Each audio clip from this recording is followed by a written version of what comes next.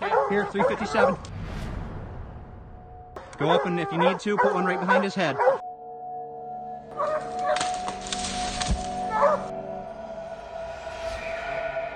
We talked about this ghost bear. How long have you been after this ghost bear? 5 years. Because I just love hunting these animals. That's all I care about.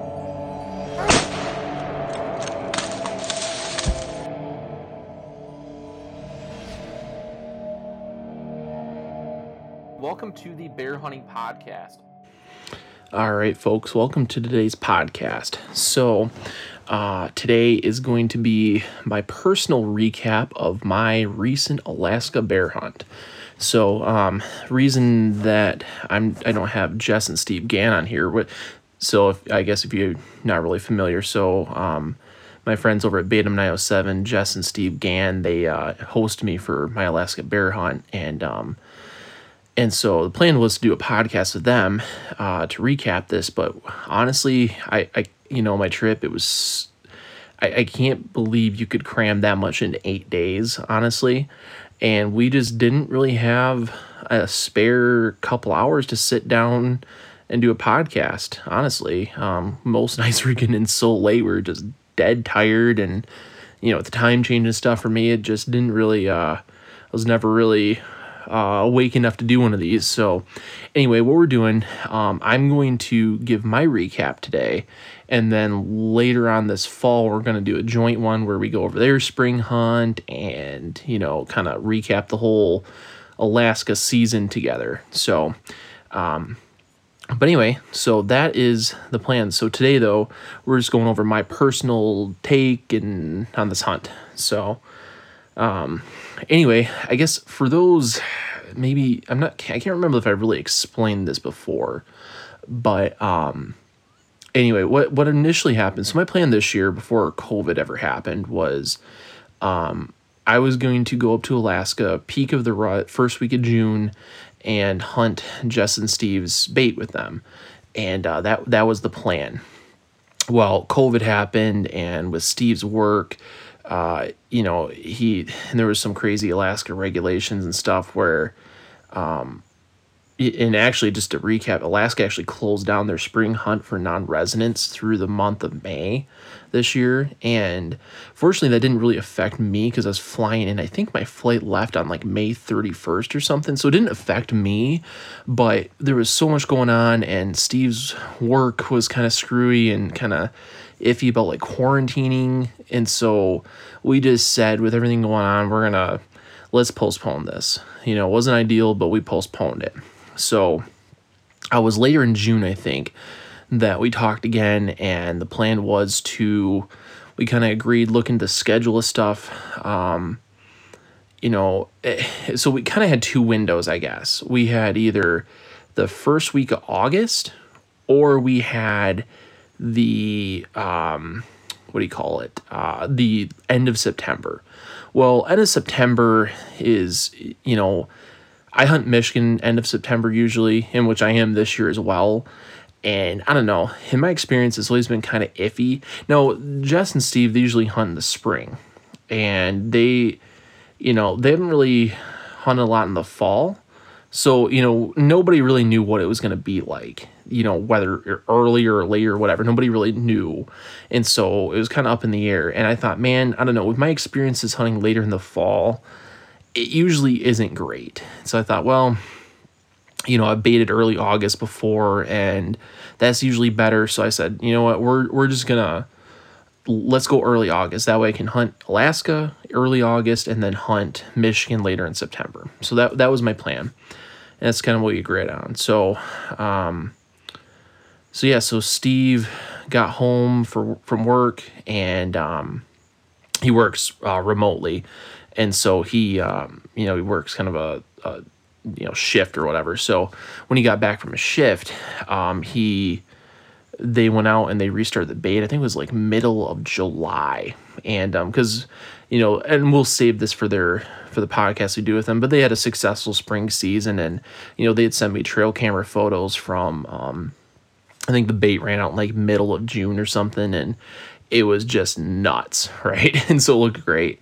I was a little jealous. I'm like, man, I could have been there, but it's all good. But, so, they got the bait going middle of July or whatever, and that was kind of the plan. So they got it going, and yeah, so my plan, I flew out of here July 30th, and I stayed through August 7th. So I was up there for about 8 days, and so, in they've never really hunted that time of year, and I hadn't either, so we really didn't know what to expect, I guess, at least up there. And so they got the bait rebaited and all scented up and stuff with their Batum 907 products and everything. And the interesting thing about it was it took a while for the bait to get hit, honestly. They went, so the way their bait is set up, it's only accessible by river, and they hunt one of the units in Alaska that you can bait for black bears. I forget what the actual close dates are, I think, but it's through the whole essentially summer. I think you have to pull your baits by September 30th or something like that. Way past when I was planning to hunt anyway. So I don't really know the dates because we're way away from the closing date. So, but, you can bait for bear, and there's no close season on black bears up there. I think in that unit you're allowed 3 black bears per season, and you can literally hunt them. You can hunt them January 1st if you want it. Not that they're out of the dens, but so it's an interesting place for sure. But their bait, it's only the thing about that unit is that it's only accessible really by float paint lane or river. There's no roads to it. So Jess and Steve access their bait by boat, and it's right on the river. I'm not going to name the river, but yeah. So it's right on the river. And that's one of the interesting things I think people take for granted about Alaska is, when you're from the lower 48, there's usually roads everywhere that, I know in like the UP, it's pretty where I live. It's pretty remote here, but there's usually some sort of logging road or trail or something within, I don't know, I'm just going to guess 3 miles of anywhere, right? If you wanted to get anywhere in the UP, I don't think you've got more than a 3-mile walk to somewhere. That's just a guess. Maybe there's somewhere further, but that's my guess. And so, but in Alaska, there's only so many roads, and basically in order to access some places, you got to have a boat or a float plane. And even then, you're limited by how far you really want to go into the bush, because it's thick up there. It's the boreal forest, and it's some tough terrain, to say the least. And so that was kind of interesting to see.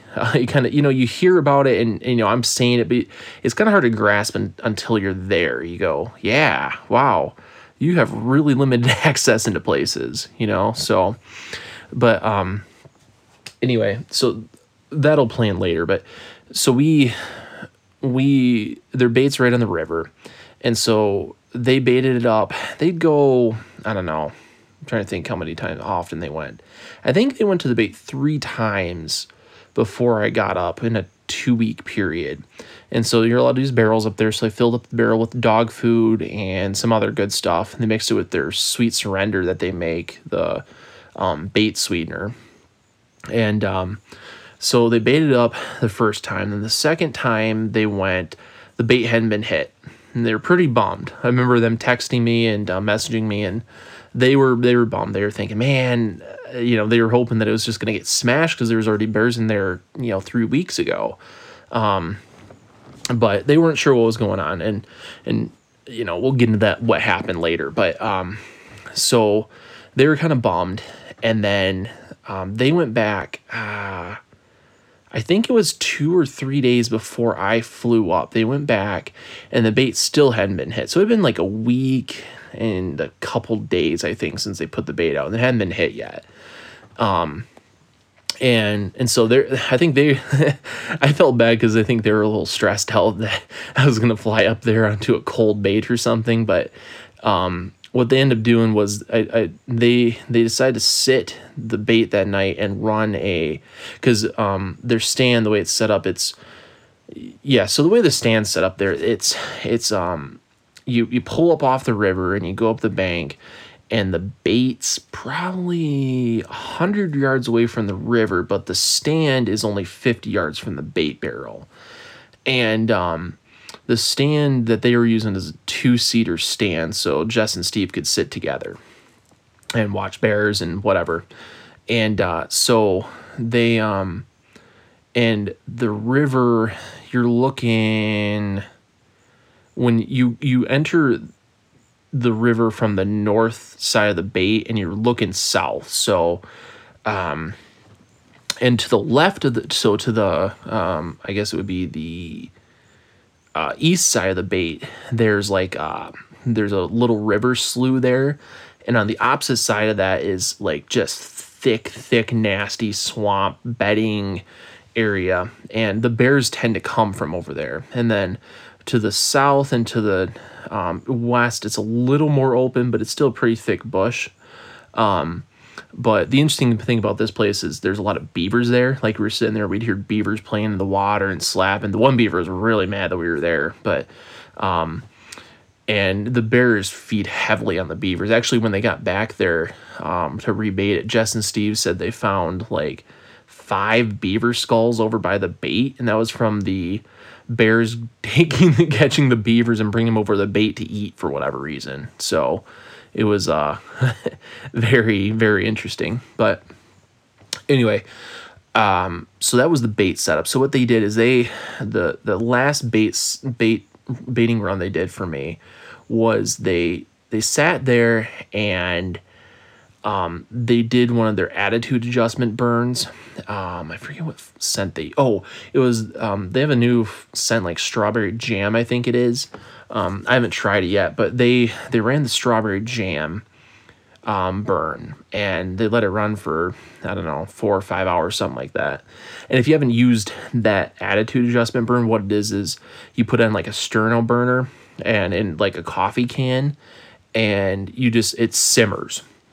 And it'll let out like a steam, and that's probably their most powerful smell they make, just because it sits there and simmers forever. It's basically a honey burn, but in a convenient bottle, so there's no like smoke or anything like that. It's just like a cloud essentially, but it really has probably their most powerful scent they have. I've used it. I kind of save it as a nuclear option when I run my baits.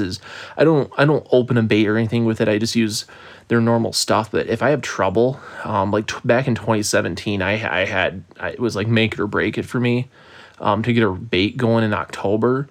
And I used a blueberry attitude adjustment. I had a bear there within 3 hours on a cold bait. So it's really powerful, but I don't like to use it unless I have to. So but anyway, so they ran that burn, and so that was the last time they ran the bait for me before I got there. So I showed up. It was I got there at 4:00 Alaska time, and I flew into Anchorage, and they live in Wasilla, so that's an hour north of there, and then from there it's quite a jaunt over to the bait site. So I told him, I said, well, let's plan on, I want to know what's going on. So let's head over to the bait site as soon as I get there. I'll be ready to go. And, so that was the plan. So I got to Alaska, and, first impressions of Alaska, it's my first time up there. It's just gorgeous. Those mountains are something else. So, terrain wise, like at least where I was in South Central Alaska, the woods and stuff look like almost identical to northern Minnesota, for those of you from the Great Lakes area, or, most of Canada too. It's all boreal forest, but except, there's an ocean and giant mountains there. So it's really, really pretty place. Snow-peaked mountains, and yeah, it's a cool place. But anyway, so we ran upriver to the bait site for the first night, and go figure, the bait was hit. And so Jess and Steve were pretty happy. I think they were a little worried that I was gonna not even see a bear or something. Because the thing that's going on in early August with the bears is that the salmon, the silver salmon, are starting to run really good there, and the pink salmon have already been in there, and same with the kings. The kings have already been in there too. I think the kings are already kind of finished up, but the pinks and the silver salmon are running there really good. So I think they're starting to get concerned, like, hey, are we even going to be able to pull bears off the salmon onto this bait? And but anyway, so we got to the bait site, and it was hit really good. The way they have it set up, they got a barrel, and then they stick logs in the opening of the barrel, so if something's been in there, and sure enough it was. So the sticks are ripped out, and they'd eaten bait and stuff. So it looked good. And just kind of by the way it got hit, you could tell it was a black bear. It wasn't a grizzly, because there's definitely grizzlies on this bait. I mean, you walk in and there was some old grizzly scat right on the trail to entering the bait.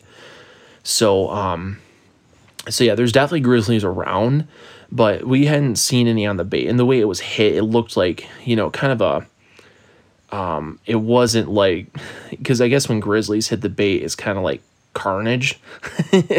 And this was more like a typical black bear hit, kind of pull the logs out, eat some, so that looked good. Now, one of the other complications that was going on was the trail camera. The Gans have 2 trail cameras on this site, and both of them were not taking pictures of bears. And I've seen this last year. I don't know what's up with these trail cameras, but last year I had this happen on 2 of my cameras as well, where it's like trail cameras have almost a shelf life, and after that, it seems like they have trouble taking pictures of bears, like black bears. I don't know why that is. They'll take pictures of us. They'll take pictures of anything going through the bait site, but you get a black bear on there, and it doesn't take a picture of them, even though there's clear evidence that there's a bear on the bait. The logs are pulled up. Like, nothing's going to pull the logs out of a barrel except for a bear. But there was bear scat, fresh bear scat there, but there's no pictures of bears. And so, if you're running a bait site, just a little tip here, if you're running a bait site and there's clearly a bear hitting the bait, but your camera's not getting pictures, unfortunately, you got to get a new camera. I think that's what I've had to do, and I don't know why trail cameras do this, but for whatever reason, it seems like after a certain time period, they just stop taking pictures of bears. I don't know if it's their fur, it's the color, I don't know, but they just don't like to take pictures of bears sometimes. So anyway, so that's what was happening to both of their cameras. Was we had this whole time, I'll spoil this, the whole time of the trip, we didn't have a single picture of a black bear. And so it was kind of ridiculous, but so we unfortunately didn't have much knowledge of what size bear was coming in or anything like that. So we could kind of tell by the hit it wasn't a grizzly, but that was about it. So anyways, I flew in Thursday night. So so we were pretty excited. We rescented it and stuff. Jess sprayed the nasty boar spray on the trees, and I accidentally rubbed up against some of the brush that had it on. And if you don't know, they're nasty boar. It's a mix of things. And it's not really a secret that one of the things is skunk. And I got that on me, and I had to throw away that stupid shirt. Fortunately, it was an old shirt, so it was okay. But yeah, word to the wise, be careful when you're using nasty boar. I couldn't get it out. We left it outside and let it go in the rain, and it just, God, that stuff stinks. But the real stuff. So, but anyway, so we left, and that night we went, so because the sun was up till about 11:30 every single night. You could see pretty clearly. So 11:30 we stayed on the river till about then, and we just went fishing that night, and it was a good time. We caught quite a few silver, well, here we call them cohos, but silvers. They call them silver salmon up there. So we caught a bunch of silver salmon and some pink salmon, and yeah, it was a good time. So we caught a bunch of fish, and yeah. And then we went back, and by that point, I had been up for 23 hours, and so I crashed pretty hard that night. But it was well worth it. I was so excited to finally get to Alaska. There was no way I was sleeping. But anyway, so the next day, the plan was to sit the bait for the first time. So we went out, and let me think here. So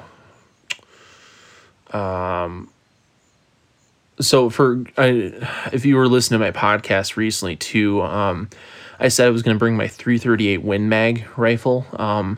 And after some hem hawing, I changed my mind on that too. I decided that because my 338, I don't have a very reliable scope on it, and it's lost its zero before. And I thought, man, with this trip and flying up here, I don't want to, I don't want to risk it, having some sort of malfunction, and then I don't have a gun up there and all that. So I brought my old reliable Tikka T3 Light in 30-06. So when I was shooting 180 grain Nosler Accubon, so I figured, it's plenty for grizzlies. It's a good gun, and I trust that gun. It's super reliable, so it's never lost zero on me, and so I figured, well, I'm gonna bring that. So I did. Happy I did too. But so anyway, so I forgot what time we got on the bait. 3-4 o'clock, something like that. It's pretty early considering the sun doesn't go down till 11:30. But the thing is, with the river travel and stuff, those rivers are pretty dangerous because they're glacially fed, and so there's a lot of stuff in the water, driftwood and logs and hidden logs that are at the bottom of the river. And so you got to be kind of careful. So we would pull out of the bait usually no later than 10:30 at night, just to give us safe travels down the river. So but it's a pretty long sit being at the bait from 3-4 o'clock till 10:30 at night. But anyway, so the first night we went there, and Jess wanted to sit the bait with me. So I don't think we fished that day at all. I think we just went to the bait that day. So we went, and we just went to the bait that day. So there wasn't a whole lot going on that day. We just kind of rested and then hit the bait. So got there, and when we went there, it looked, what had happened? Oh, so we got there and the bear had hit the bait. It was funny though, because we could kind of tell that the bears weren't feeding heavily by then, because we got to the bait and there was some bear scat right next to the tree stand ladder, and you could tell where he came in and it licked. We had put some Michigan Mash bear tar on the trees, and you could tell that he came in and licked that, but that was it. He didn't come in and eat any food at all. So at that point, we kind of figured what was going on, that, the bears just they didn't need the bait, so they weren't really coming in the bait hard. And that's why it took so long for the bait to get hit initially. So at that point, we kind of were like, well, we kind of, we knew it wasn't going to be a crazy, crazy bait. But, it was optimistic because obviously there had been a bear hitting it. So anyway, so that was, it was good news, but, kind of, I don't know. Yeah, I mean, it wasn't bad news. It was just, okay, that's what we're up against, So anyway, but so that, there was a soft hit, I'll call it, on the bait Friday. So, and we got up the tree, and it was a nice day. But and the thing too, the weather, we knew that weekend that it was going to start to rain quite a bit.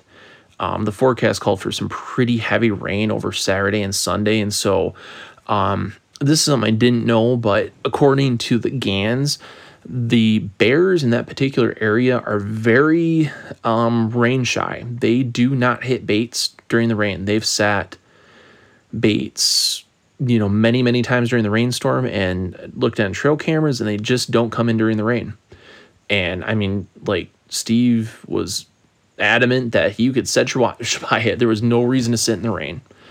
So, taking local advice, I believed him. So, we knew Friday night was kind of our only really good shot. So, for a few days anyway.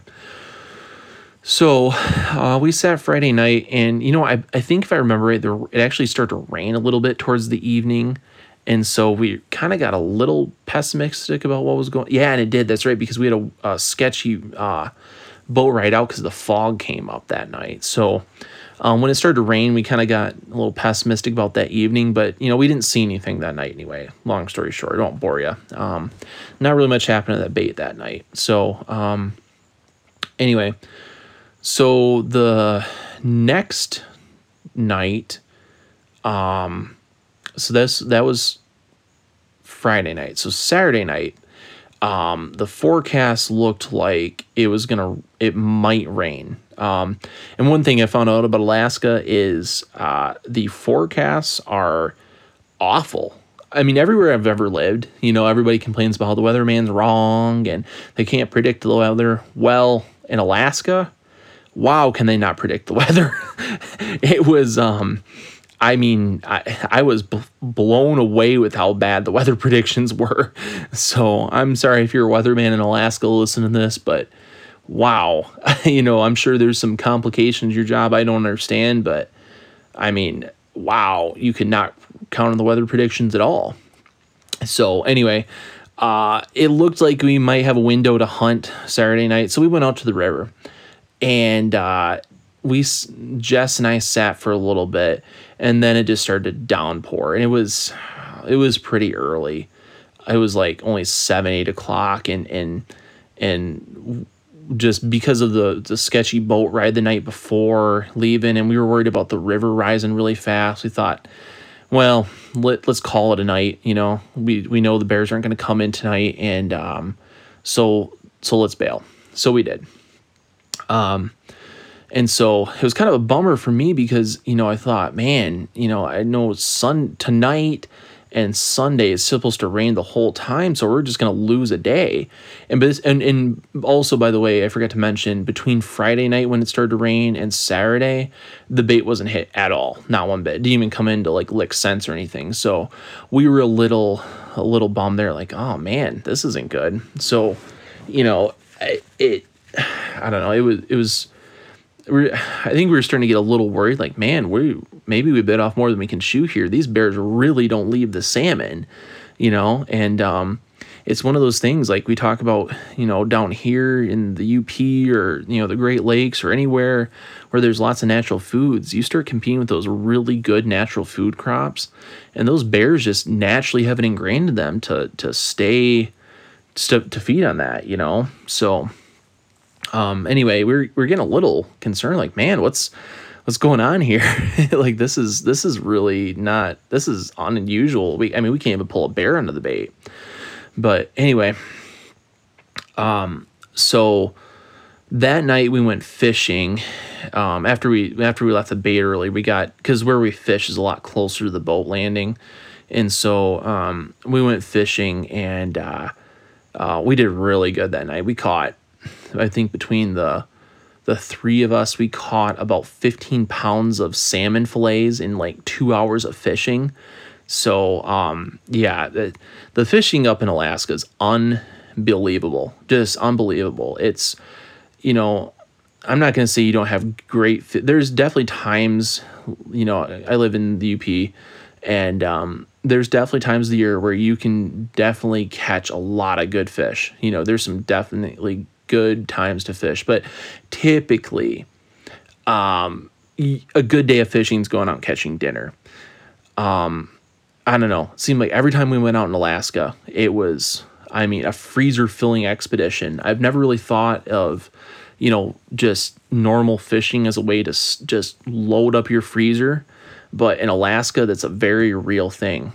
I mean, between 3 of us in 2 hours, we caught 15 pounds of salmon fillets.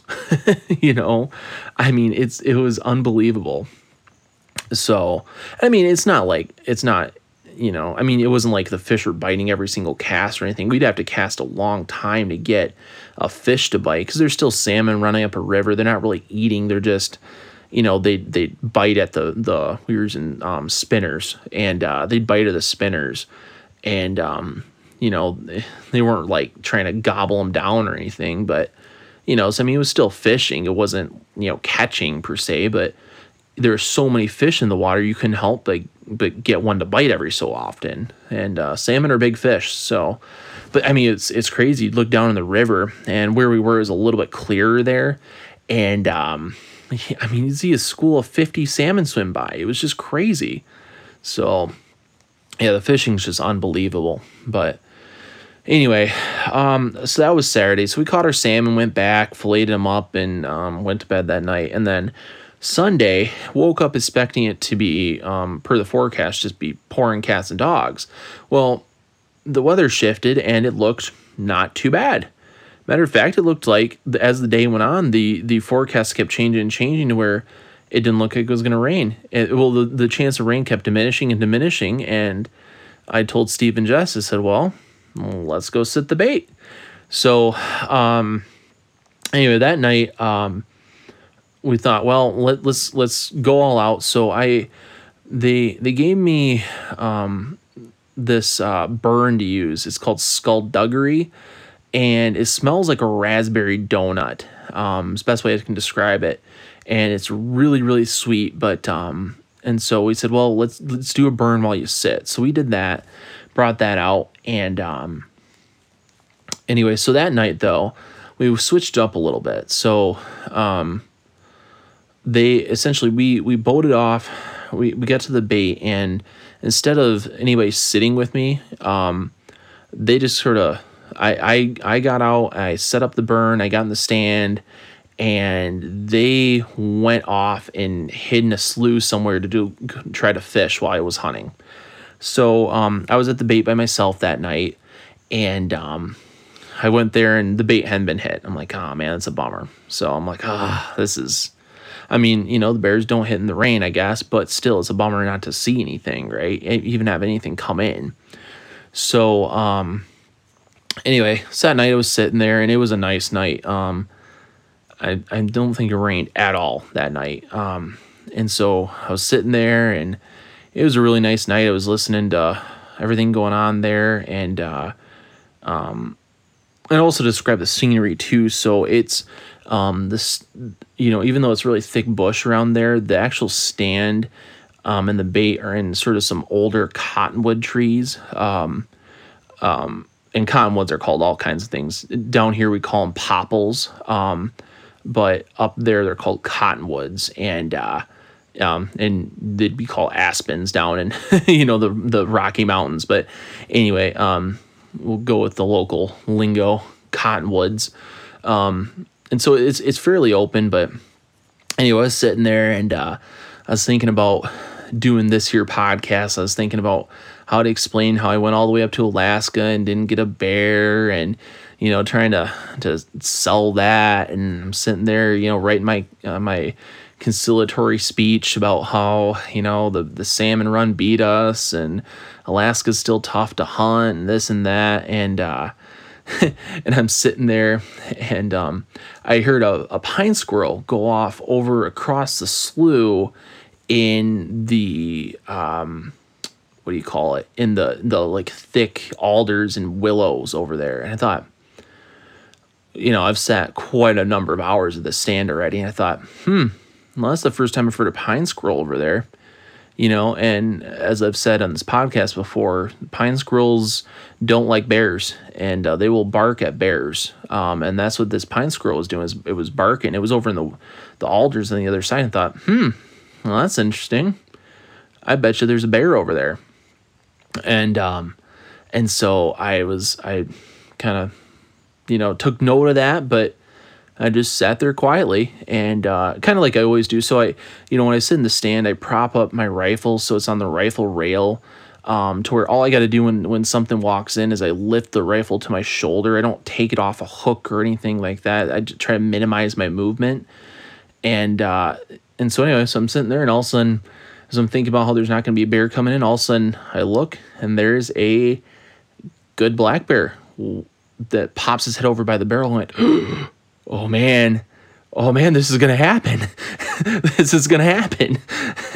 And anyway, so this bear comes out, and I couldn't quite see all of it at first. And so I got my rifle ready, and this bear had no idea I was there. The wind was good in my direction. It was blowing, I don't know, it was switching between the east and the west. So this bear had no idea I was there. And so anyway, this bear came out and started going to the barrel, and it got to the barrel, and I don't believe in letting bears eat when I'm sitting in the stands. So anyway, he was broadside, and I got a look at him. I'm like, yep, that's definitely a good enough bear for me. And so I waited, and I put my crosshairs on just forward of the middle, and pow! And this bear jumped and ran about 10 yards and rolled over and let out a big old death moan, and that was the end of that.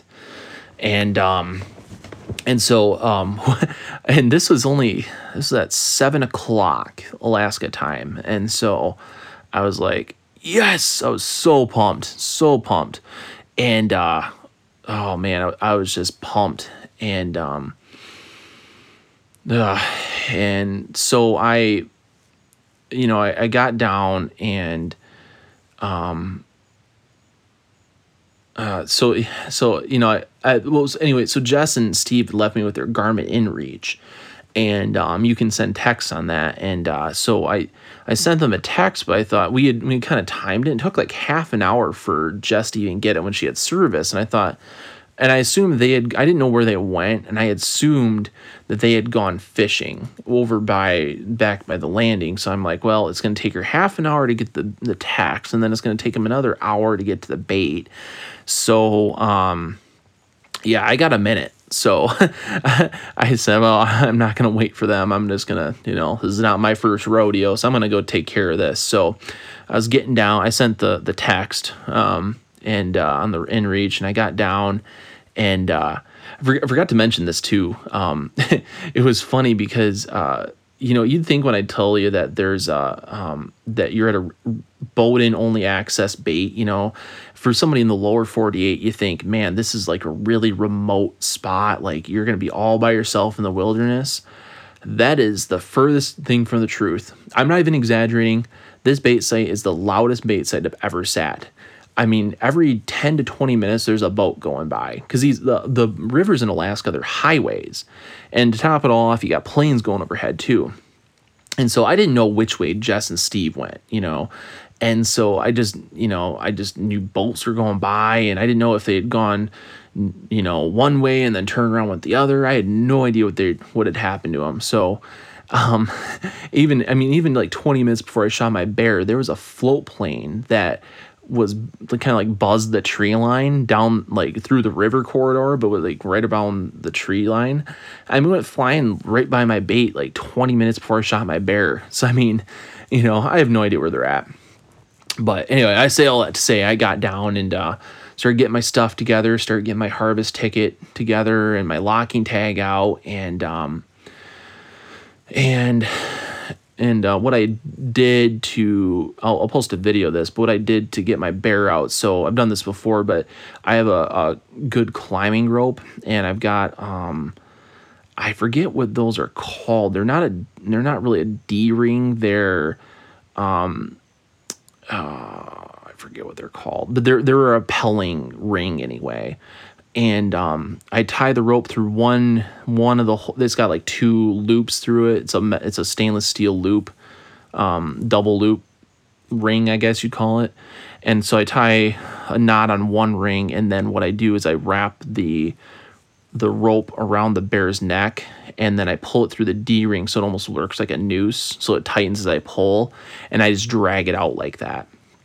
So, anyway, I went and by the time I got down though, and was getting my tag together, all of a sudden I hear a bolt buzzing up. I'm like, oh, I guess Jess and Steve were close by, and I was surprised they got there. Well, anyway, they came up and I guess they were just up on a different slough, not too far away, and they heard my gunshot go off. So as soon as they heard it go off, they boated over. So anyway, so that was pretty cool.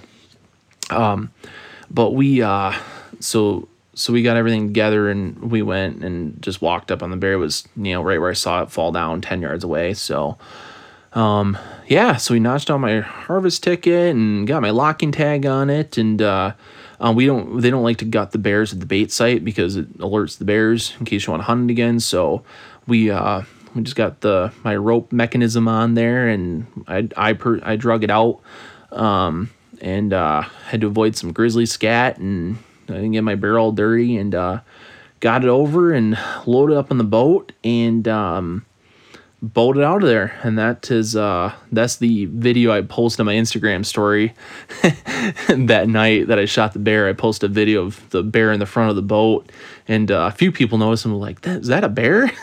So, but anyway, so then we took it to there's like a little sandbar beach they take their bears to usually, and got them out there, and we did that, and brought the bear back to the boat landing and back to their house, and I stayed up late into the night skinning it out, and because what I like to do is I like to skin my bears that night so I get the meat cools off pretty good, and the temperatures there were beautiful, but the highs were in the mid 60s to low 70s. The lows were anywhere from 50 to 45. So I think that night it got down in the 40s, so it was like perfect to cool it off.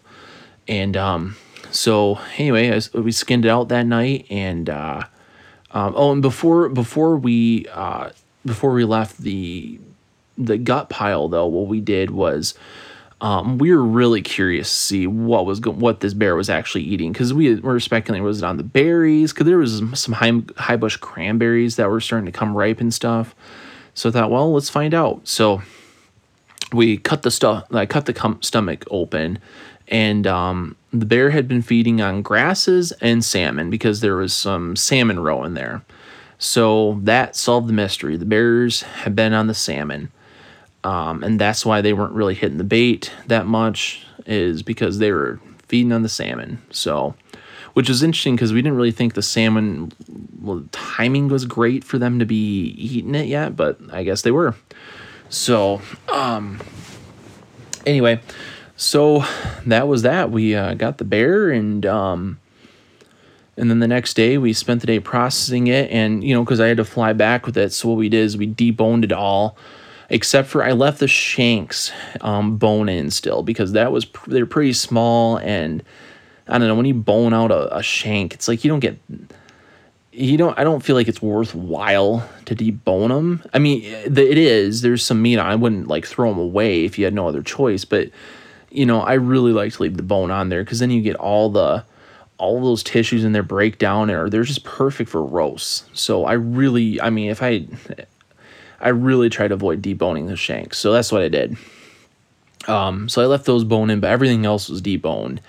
So no bone-in hams for me or anything this time, and from this bear anyway. But so we processed it all up, and honestly most of the bear I ground, just for ease of bringing it back. And honestly, what I like to do with my first big game animal of the year, I like to grind it up quite a bit, because ground meat lasts a lot longer in my house than other things. Because you can mix it with things like Hamburger Helper, Sloppy Joes, nachos, spaghetti, whatever. And that lasts a lot longer. So if for some reason you have a bad year, you can make your game meat last a lot longer if you just grind it up versus, steak it all out, make it all into roasts or hams or whatever. You eat that stuff up so fast.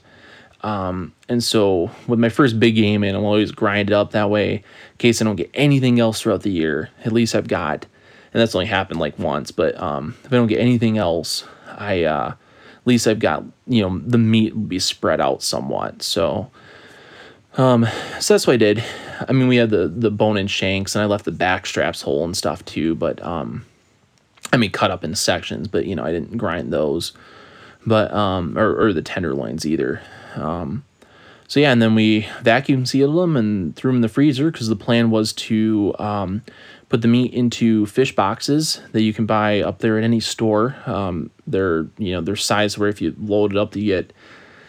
They don't. Well, the fish boxes I bought didn't get you 50 pounds. They got you about 35 to 40 pounds of meat in there. The way I had to pack it, but that's all right. So, you could load it up with meat and fly it home that way, just vacuum sealed. So that's what I did, and that was the bear hunt. Other than we took, to save on shipping costs going home, what I did was I took my bear hide to a taxidermist there, and I'm having him tan the bear and then ship the hide to me. That way I didn't have to try to ship a hide home. So that worked out way better. Way better than trying to ship a bear hide home. So that was fine. Yeah. So that concluded the bear hunt. It was awesome hunt. And now the bear itself, forgot to mention the bear itself. So the bear is a boar. We calculated he weighed about 195 pounds was the weight we calculated based on the boneless meat we got. So that's what we figured. Now the thing about the bears up there, you would think that, Alaska, they're all monster bears and everything. But the thing is the growing season's shorter up there.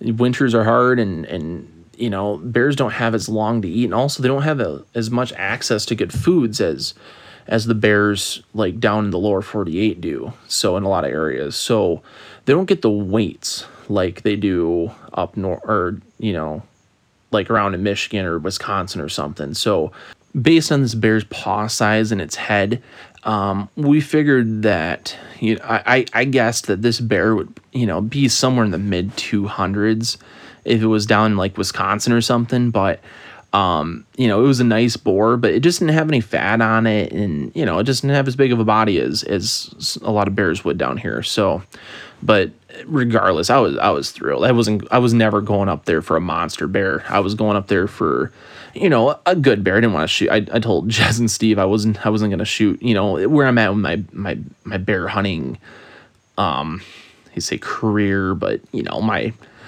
bear hunting life, we'll call it. I'm not going to shoot a yearling. I'm not knocking anybody that does. If you do, I mean, I've definitely shot yearlings before, but I just, I'm not really interested in shooting a bear that's only 100 pounds. I'm just not, that's just where I'm at. But, so I was never going to go shoot I didn't want to shoot a small bear, but I did, I wasn't also going to shoot a monster Boone and Crockett bear either. I just wanted to go shoot a decent bear in Alaska, get some meat, and really just enjoy the experience. And so, I was thrilled with the bear I got. I really was. And so, yeah, that was very, very exciting. I honestly couldn't have been happier. I mean, I don't think even if I would have shot a bigger bear, I would have been any happier. It was just great bear for me. So it was, really the perfect Alaska hunt for me. So, it was just an adventure, and, the river hunt like that was just really cool and different for me, and just an adventure in and of itself. And, yeah, it was great. So, yeah, that was it. Oh, and the, couple other things on the hunt before I move on to other stuff.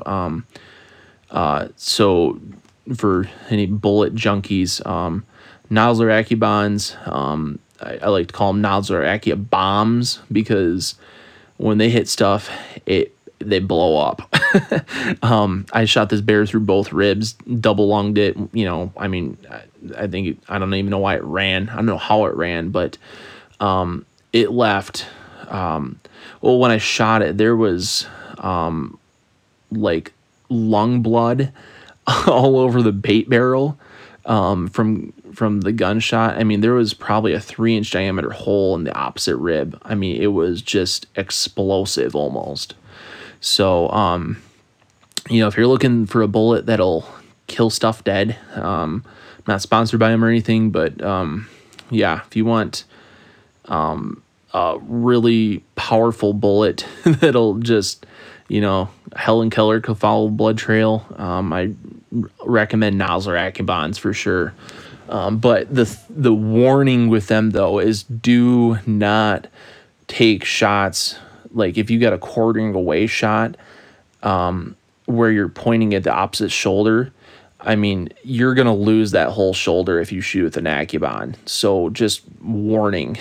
I mean, you will obliterate the other shoulder. So if you're going to take a shot with an Akibon and you really care about the meat, your minimal meat loss is going to either be a neck shot, like a, head shot, neck shot, or through both lungs where it's perfectly broadside. So just a fair warning for anybody using those. But fortunately for me, I went through both ribs and lost a minimal amount of meat, thankfully. But there was a lot of coagulated blood I had to clean up and stuff. So they're not a clean bullet, let's put it that way. If you shoot like Barnes tip triple shocks or triple shocks, they're a lot cleaner of a bullet.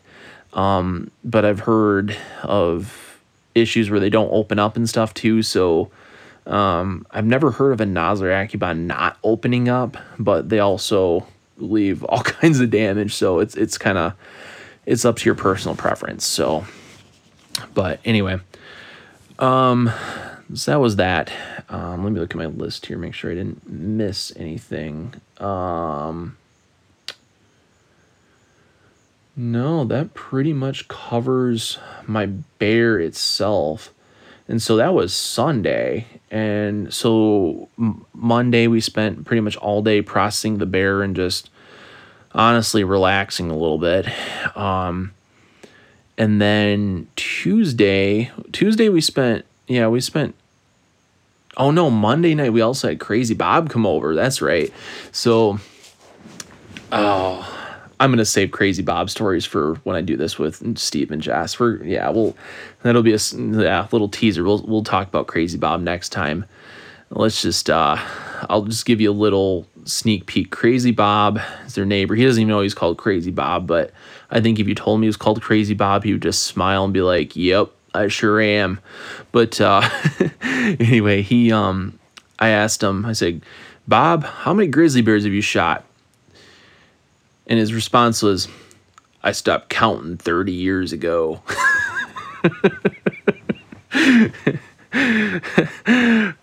So anyway, that's the kind of, I almost started recording a podcast with him, but Jess talked me out of it because there would have been a lot of editing, not just from swear words either.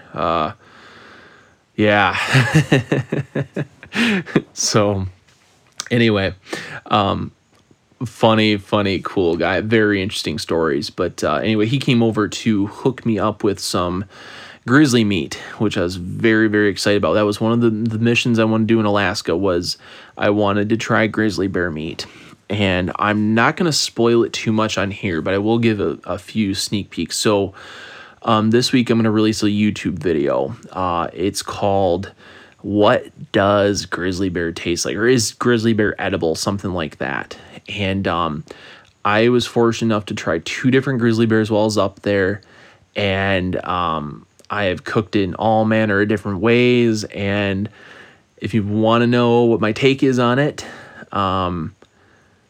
check out the YouTube video. I will spoil this, so I don't want to leave people hanging. I fully believe that you should salvage your grizzlies. I mean, I guess I haven't tried every single grizzly bear, but I feel like even bad grizzly bears, I think if you make them into sausage, at least some of it's salvageable. I really believe that. I'm sure somebody could prove me wrong. There's just some awful bear. Maybe that's true, but I got a feeling there's a lot of people wasting grizzly meat that is perfectly edible, and not just edible, but good. So, anyway, that's my take on that. So, anyway, but I'll have a YouTube video on that because, yeah, anyway. So that was Monday night. Tuesday night, we just kind of laid low Tuesday, we just kind of laid low because Wednesday, we got a charter out on Prince William Sound to go halibut fishing. And so we had to get up pretty early, and that was an all-day thing. So we went out to Whittier, the town of Whittier. And that was an amazing trip. Prince William Sound is absolutely beautiful. It looks a lot like, I've never been to Southeast Alaska, but I suspect that's what it looks like. And it was just beautiful. It's all, it's the Pacific Ocean. And so we went out that day, and and it further cemented my belief that fishing is a whole nother ball game in Alaska, because we went out fishing that day, and I think between the three of us, between the halibut we caught, the salmon that we caught, the rockfish, and the cod, I think our tally was 100 to 120 pounds of pure fish fillets, prime fish fillets straight out of the ocean. So it was unbelievable. So we went way out deep. It was like a 3-hour boat ride to the spot we went. And then we went way out deep. I mean, that water is deep. These, cause it's like, you'll see the mountains and it'll drop down into like fjords where, you'd if you were in a lake, you'd think you were in like 40 feet of water, but the depth finder says like 400 or 500 feet. So it's pretty cool out there. But, we'd go and we would catch, we went out deep for halibut. We were catching, we all caught our big halibut because the regulations where we were, you're allowed to keep one halibut over 32 inches and one halibut less than 32 inches. I don't know if you keep two halibut under 32, but you can only keep one big one for sure. So, so we all caught our big halibut and a bunch of cod. And so the charter captain was like, well, let's go salmon fishing. So we went back towards the town and we went salmon fishing, and nobody, I think there was only one person that caught their smaller halibut at that point. And so anyway, I was using a rod set up for salmon. It was just a spinning rod with a jig on it. And I hooked into what felt like a kitchen cabinet. And I started to reel up, and I ended up catching a right on the dot 31.5-inch halibut on a spinning rod. And that was probably the toughest fish fight I've ever had. That was ridiculous. It felt like you were reeling up a kitchen sink or a kitchen cabinet. It was just crazy. A kitchen cabinet that could swim away. So that was a really good time. But so we did that. And then I caught a 12-pound silver that day. And yeah, I limited out on my fish that day. I caught my 3 salmon, my 3 silver salmon, my 2 halibut, my 1 rockfish, and a whole bunch of cod. And so I had a good day that day. So it was a blast. And word to the wise, we found this out. Silver salmon cohos, they really like anise. Because somebody had told us this, so we suspect this or something. I don't know how Jess knew this, but we took out just some anise smear, just some bear bait, like typical anise smear for bears. And we were putting that on our bait for salmon.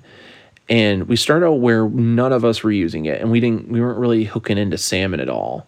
And then one person started to use anise, and they started to catch salmon. And so then 2 people tried the anise, and then both of them were catching salmon, and nobody else was catching salmon.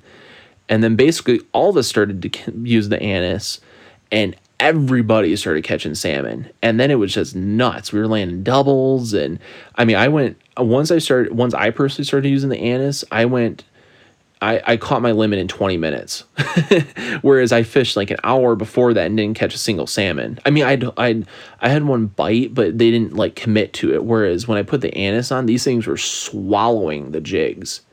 It was crazy, and I caught a 12-pound silver, which is a huge silver. So yeah, that was awesome. So word of the wise, if we haven't really tested out on much else, but we do know that if you're like really into coho or silver salmon, I haven't tried it in Michigan either. I just know this worked on the Pacific and Alaska, but they really liked just your typical Batum 907 anise smear. You just put it on your bait or even your lure.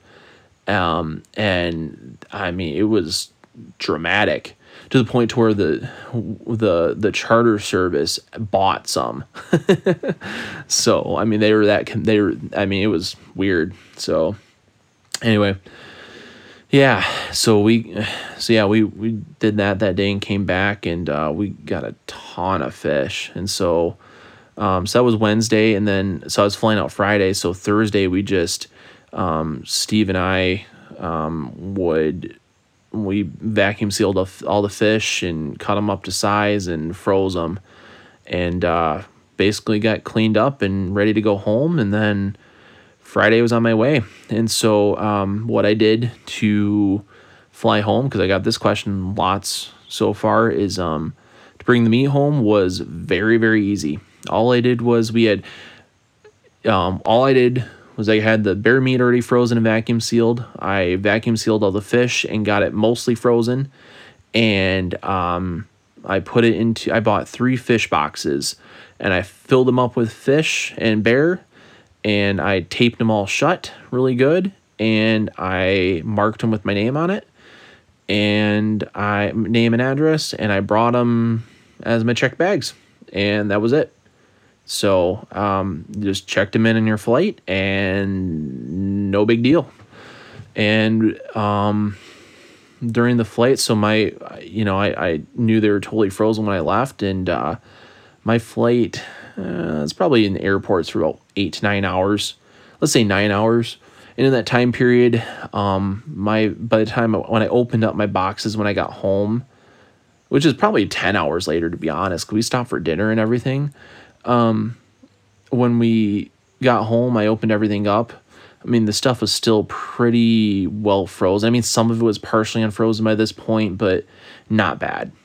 Nowhere near like, oh man, I hope it isn't spoiled, So, and as proof of that, I've eaten some bear, and I've eaten some halibut and some salmon, and it's all been fine. So, yeah, but that was the trip. Yeah, and I'll be honest, I'm kind of in the like post adventure like downs right now. It's sad it's over. So, but I mean, the good news is I have another bear hunt this year. I've got my Michigan bear season coming up, and I'm gonna start baiting here in a couple weeks. I'm really looking forward to that. So, but anyway, yeah, it was a good time. I mean, fantastic time. Just unbelievable. I would, if anybody has the chance to go to Alaska, I would highly recommend it. Now for like hunting up there, what I did, not everybody's going to be able to do what I did, because, Steve and Jess are my friends, and they really hooked me up and let me hunt their bait, and, and so not everybody's going to have the opportunity. And I understand that, the biggest challenge with going up to Alaska is just the access. Like I was saying earlier, if you live in the lower 48, there's usually roads everywhere. Not everywhere, but within a walking distance, right? But you couldn't. It's hard. How do I want to put this? You gotta have. It's hard to get access to stuff, even in springtime, I mean, it's definitely doable to go on a walking off the road spot and stalk hunt, but I wouldn't recommend anybody go up there by yourselves and try to do a baited hunt unless you got a lot of time and a way to access. You've really researched how to access areas. I mean, you can bait off the road. Lots of people do, but there's going to be competition and stuff. So, and you can only bait, most areas that are accessible by the road. I think you can only bait through June 15th or June 30th. So it's not like unlimited. So you can only go in the spring. So, it's doable, but it's not, you got to really have a lot of planning and stuff into it. So, just if you're going to do Alaska as a hunting trip like that, you got to really do your research, because if you just go up willy-nilly, I don't think you're going to be successful, because the access is very challenging, especially to get to good quality areas where there's good animals. So, yeah, I guess that's my thing, is if you're going to go up to Alaska, really put some thought into how you're going to get to where you want to hunt, because it may not be accessible by road, but yeah. And if you are going to hunt the road, just really, really research what you're doing there. So, but yeah, Alaska's incredible. It really, really is. And I'm super, super thankful to Jess and Steve for hosting me and, helped me to honestly fulfill one of my dreams. It was, something I wanted to do for a long time, and I'm really happy I got to do it. So very, very blessed and thankful. So, yeah, but anyway, trying to think here. Some other things I want to talk about with this. Yeah, I definitely plan on going back to Alaska eventually here. In the future, I don't know. I don't know if I'd go up there bear hunting again, just because, and it's not that the bear hunting isn't good up there, but, I mean, I don't even want to say that, because who knows, I may go in the future, you never know. But, something I want to point out to people that I've found, now that I've traveled a lot for hunting, I've traveled to Ontario, I've traveled to Michigan, I've traveled to Wisconsin, I've traveled to Minnesota, all for bear hunting. And, one thing I've found is the grass isn't always greener on the other side, right? Like you look at the hunt we did, and it was tough. The salmon were running, the bears. It's not like it's, you see the videos of Alaska and it looks like there's just a gazillion bears on the baits all the time and everything. And that's probably true in some areas and at some times of the year, but it's not like, if you go and fall asleep with a jelly donut next to you, you're going to have 50 bears surrounding you, And I think a lot of people get caught up in thinking that the grass is greener on the other side, and that, that their home state or province sucks and they need to hunt somewhere else because that would be so much better. And so they'll scoff at hunting where they are to travel somewhere else, because they want to travel somewhere else because it looks so much better on YouTube. And, something I guess learned, one of the biggest takeaways I've learned is to appreciate what you have where you are, because going traveling hunting is challenging and expensive. And even do it yourself. Sometimes do it yourself is more expensive than like going with a guide or something, and, and it's not always necessarily better either. Like, to be honest, I mean, I can put together, a fantastic do-it-yourself Michigan hunt right out my back door. Honestly, I mean, even hunting like Wisconsin and Minnesota and Ontario, it's not like those hunts were unbelievably better than Michigan. I mean, they might have been a little better, but was it worth the effort to like would I ever give up hunting Michigan to only hunt somewhere else? No way. I there's something special about hunting where you are, and appreciating what you have, because that gives you more opportunities and it's much more economical than it is to travel other places, and I worry that sometimes people get caught up in this social media world where they see everybody posting stuff and they think, man, I don't even think it's worth it to hunt here. We just need to go over here. In reality, where you're at may be fantastic, and you just need to figure out how to utilize that yourself. Like I was sitting up in Alaska and I thought to myself, this is great. This is fun. But, so is Michigan. Like my third season UP hunts, which are, junk tags to a lot of people. It's a fantastic hunt. It can be a fantastic hunt, and it can also be really hard, and it's not always great. Sometimes it's fantastic though. So, you just gotta, I don't know. I'm not saying this to say that like my hunt was bad. Obviously it's super successful, but, I went up there and I thought, it isn't like you see in the videos, I mean, and admittedly, this was not the perfect time of year for me, right? Like we were fighting against the salmon, we were fighting against the berries, it wasn't the spring during the rut. Cause I mean, Jess and Steve a few weeks ago had, I think 10 different bears on their bait, and they were coming out all kinds of times during the day, and it just looked awesome. Right. But, so it's obviously awesome there, but I thought, is it worth, like, I just hope that, people are not looking at social media and seeing things like that and going, man, it's not even worth hunting where I'm at. I just need to hunt. I need to go here. I need to go here. And it's fantastic, because that's not always true. Like hunting in Wisconsin last year, it was awesome. It really was. And there were some good bears there, but it wasn't so incredible that I would ever give up Michigan, and, it just, I just want people to know that,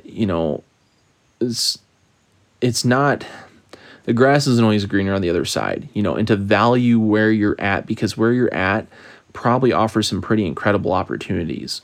I mean, I'm sure there's areas in the world, and I mean, there's got to be, because you see it on YouTube and hunting channels and stuff, where, there's 20 bears on the bear bait at once, but there's probably like 10 places, anywhere where it's like that. Whereas most places I mean, even in these great hunting states, right?